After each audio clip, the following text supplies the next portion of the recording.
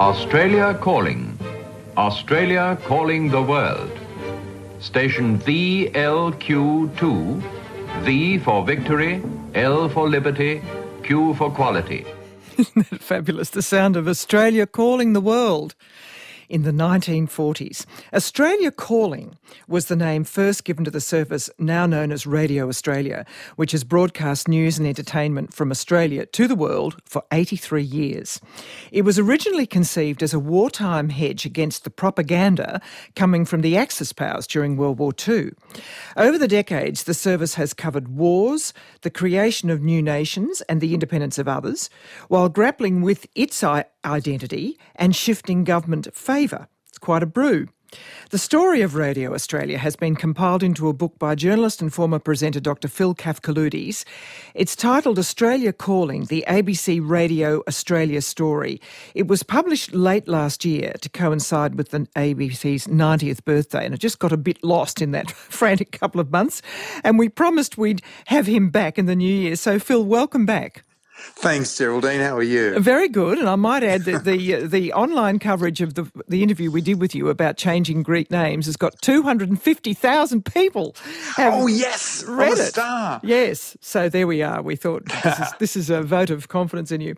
Look, tell us about the birth, would you please, of Australia Calling and the role of the then Prime Minister Robert Menzies, who made that first broadcast. What did he say beyond those words we heard?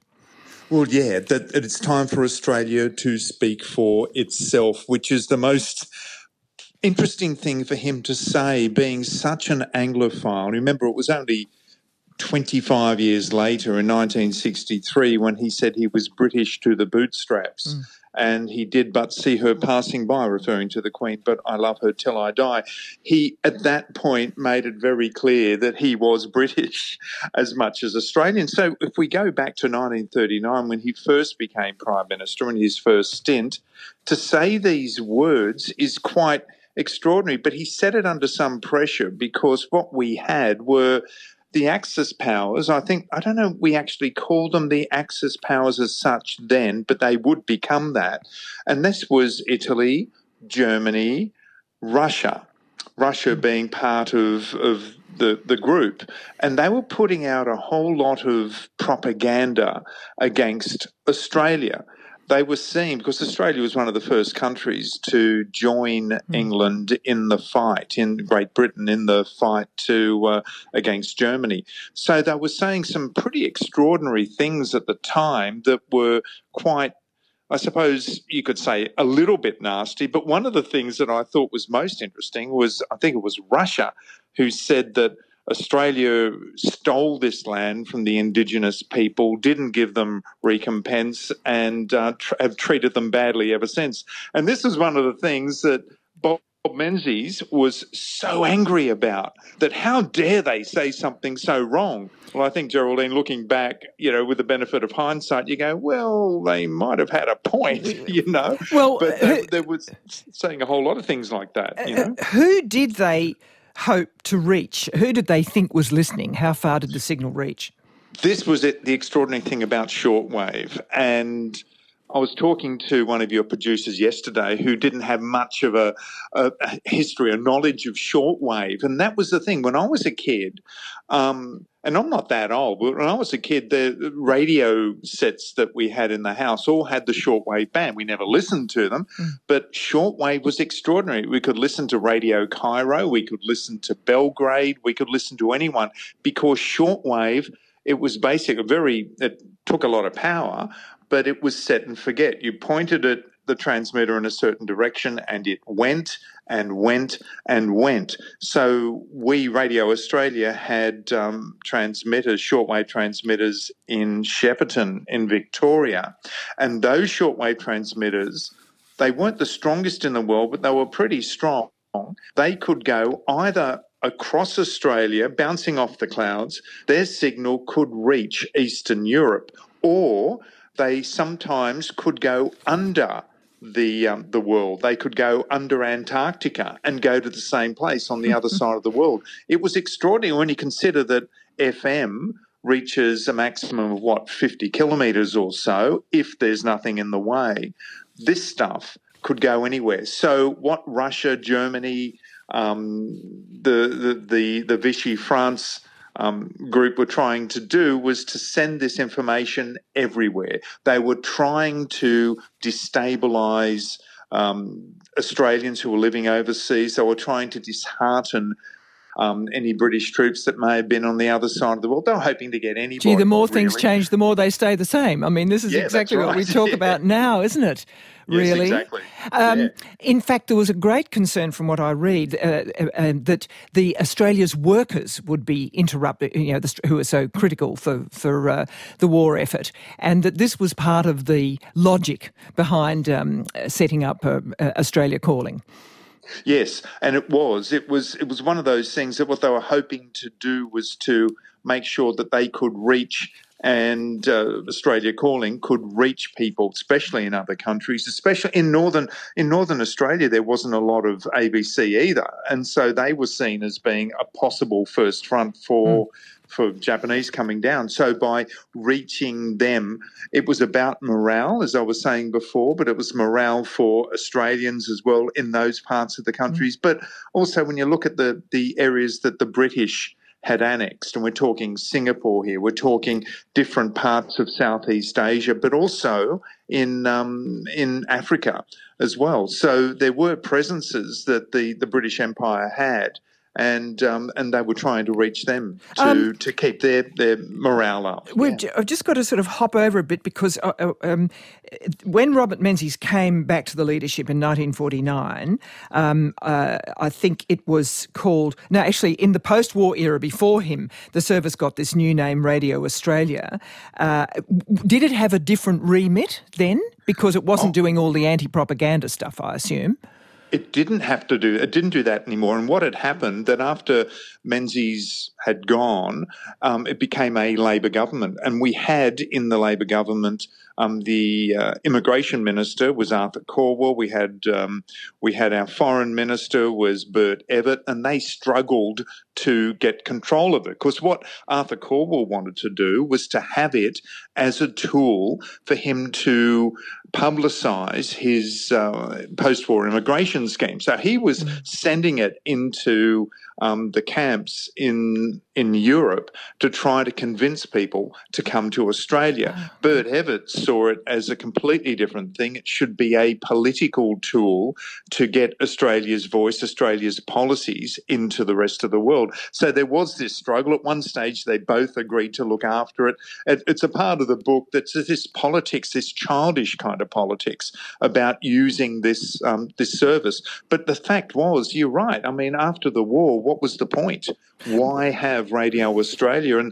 And I discussed at length what the point was, that it had different views at different times. Yes, but this did play out. When Robert Menzies returned to the leadership in 1949, it led to the first of a number of what you could call near-death experiences for the service, didn't it? Which had actually been his brainchild.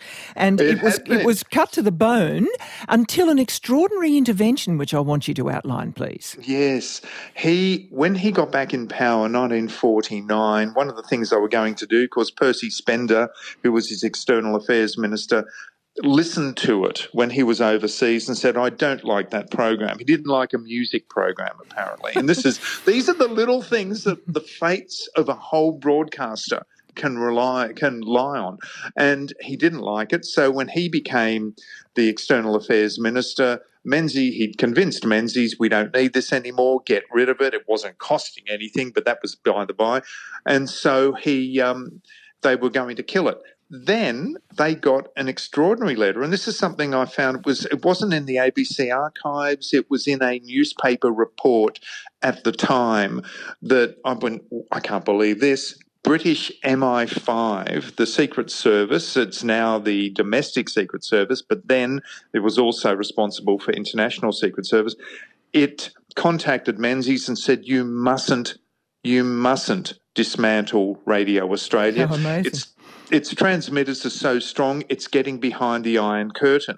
So this is our only way, really, of getting in contact with them. And when you think about the BBC was around at the time, but obviously they weren't able to get their signal cleanly into Eastern Europe. Australia did. And so they said don't do it, and the Britophile Menzies went Changed along with his it. mind. Yeah, that's right. In fact, it actually overtook the BBC in that you said it was a poll known as the Oscar of International Broadcasting. So that's really, quite an amazing achievement. But I have to do a but.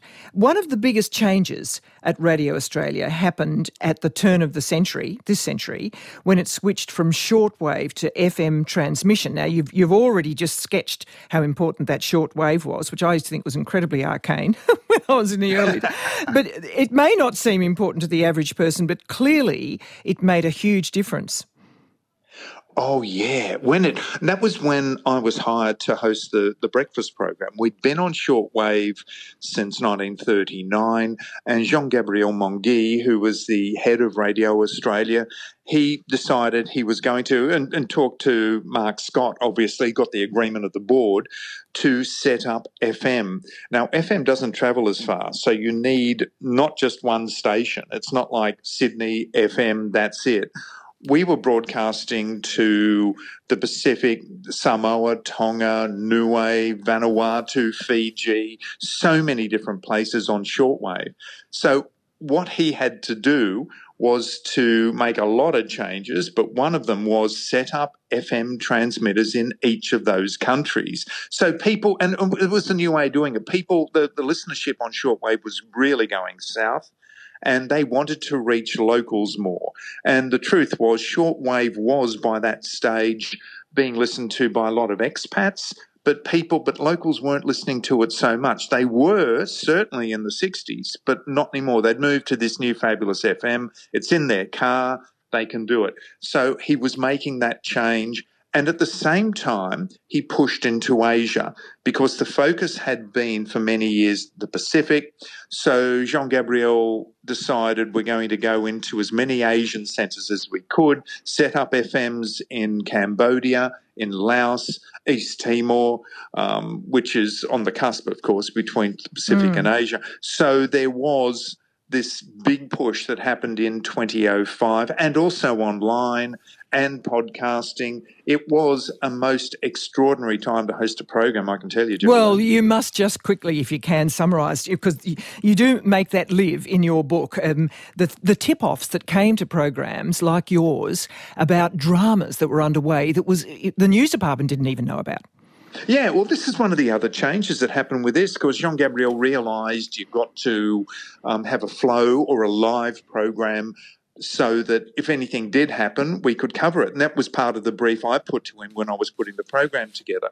And so I remember there was only a couple of years after the program started, we got a text from a listener in Dili in East Timor saying something's happened at the presidential palace. There's somebody lying on the road, and I don't know what it is, but can you check it out? And, of course, the great joy of Radio Australia was we had a great set of reporters who had ins in all of these countries. So within 2 minutes, he confirmed, Campbell Cooney his name was, he confirmed that there had been an assassination attempt on José Ramos Horta, the Prime Minister, and Xanana Gusmão. And so we were able to go live for 3 hours, going to the place and report continuing developments. And that's something you couldn't have done years ago without live programming. It was probably one of the highlights of my time as a reporter. And then he was flown to the Darwin Hospital, saved his life. I remember all of this. Extraordinary. It was. It was extraordinary. Look, the mid-1990s, this is with the return of the Liberal Party and the government under John Howard, saw yet another brush with death. And this time it was saved by the then Foreign Minister Alexander Downer, who used to say, they should have a statue of me in the foyer in Melbourne. If it wasn't for me, it would have been closed. No one else cared. So why didn't anybody else care? Yeah, Alexander Downer was very funny. When I interviewed him for the book, at the end of it, he said, "And when's it being launched?" And I said, "What, the book or the statue?" Oh, he thought that was very funny. No, why didn't anyone care? It was simply because they didn't know. And I say early in the book that when I say I worked at Radio Australia, they go, I listen to Fran and Geraldine all the time. No. that's Radio National. I listen to Radio Australia. And that happened for the entire 9 years. You know, people kept confusing it because they didn't know about it. It was offshore. Although you could access it online, people did not know. So there was no political capital in Radio Australia for Australians. Well, no, and yet, you know, as apparently Downer felt, it was such an arm of soft power, which I think is sort of very obvious. But so there's something the matter there with its presentation, isn't it? If it just kept having these near-death experiences and didn't somehow capture real sort of advocates and people who looked after it inside Australia. Yeah, well, that's the political side of it. And I think part of the rationale for writing this book was, we need to get the profile up and we need to let politicians know. So, but what's interesting is that I interviewed Penny Wong, Kevin Rudd, Alexander Downer, as you know, Zed Cecila, who was the Minister for the Pacific at the time. They all said it's incredibly important. So they were all aware of it. And we've since had, I'm no longer working there, but they've had a little funding increase, enough to keep it going. It is the most economical radio station in probably in the world. It's international, certainly. So it doesn't cost a lot for people to do this stuff, to have this communication. But the sad thing is that when it's had one of its near-death experiences, you lose audience with it. People like to wake up to a voice that they know and listen at a certain time to a voice they know. And when you keep cutting things, it just damages. So hopefully it will now find a stability that people can... How would you describe its position now? More secure? I mean, particularly given its reach into the Pacific, which is, you know, our new great interest. Yeah, well, that's right. And that's what the last part of the book was about. I wrote the last part of the book, and then Claire Gorman from ABC International said, can we do a little bit more analysis there? And that's when I interviewed the politicians about its place in the world and its place within Australia's communications, within Australia's diplomacy. And it was so interesting that all the politicians said it is so incredibly important. It was like talking to 10 Alexander Downers, you know. They were all going, we can't not have a voice in the Pacific. So this is going to be something that will spread. I know the plan is to have more FMs in more places around the Pacific, but, you know, with the move of China, there is geopolitical change happening across the Pacific. It's getting some interest now. They're closest neighbours. We've got climate change affecting many of these countries. Certainly financial issues are a big issue.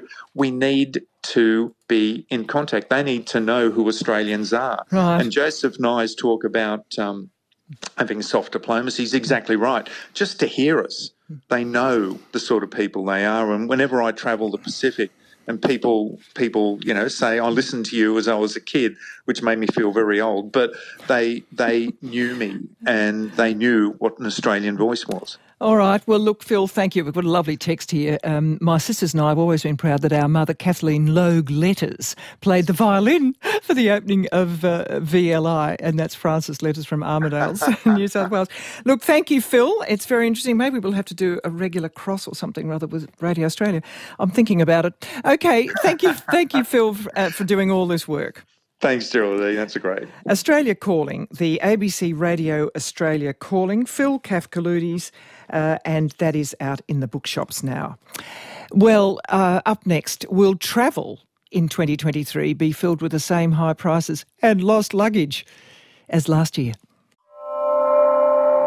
Find more great ABC RN stories that take you beyond the headlines on the ABC Listen app.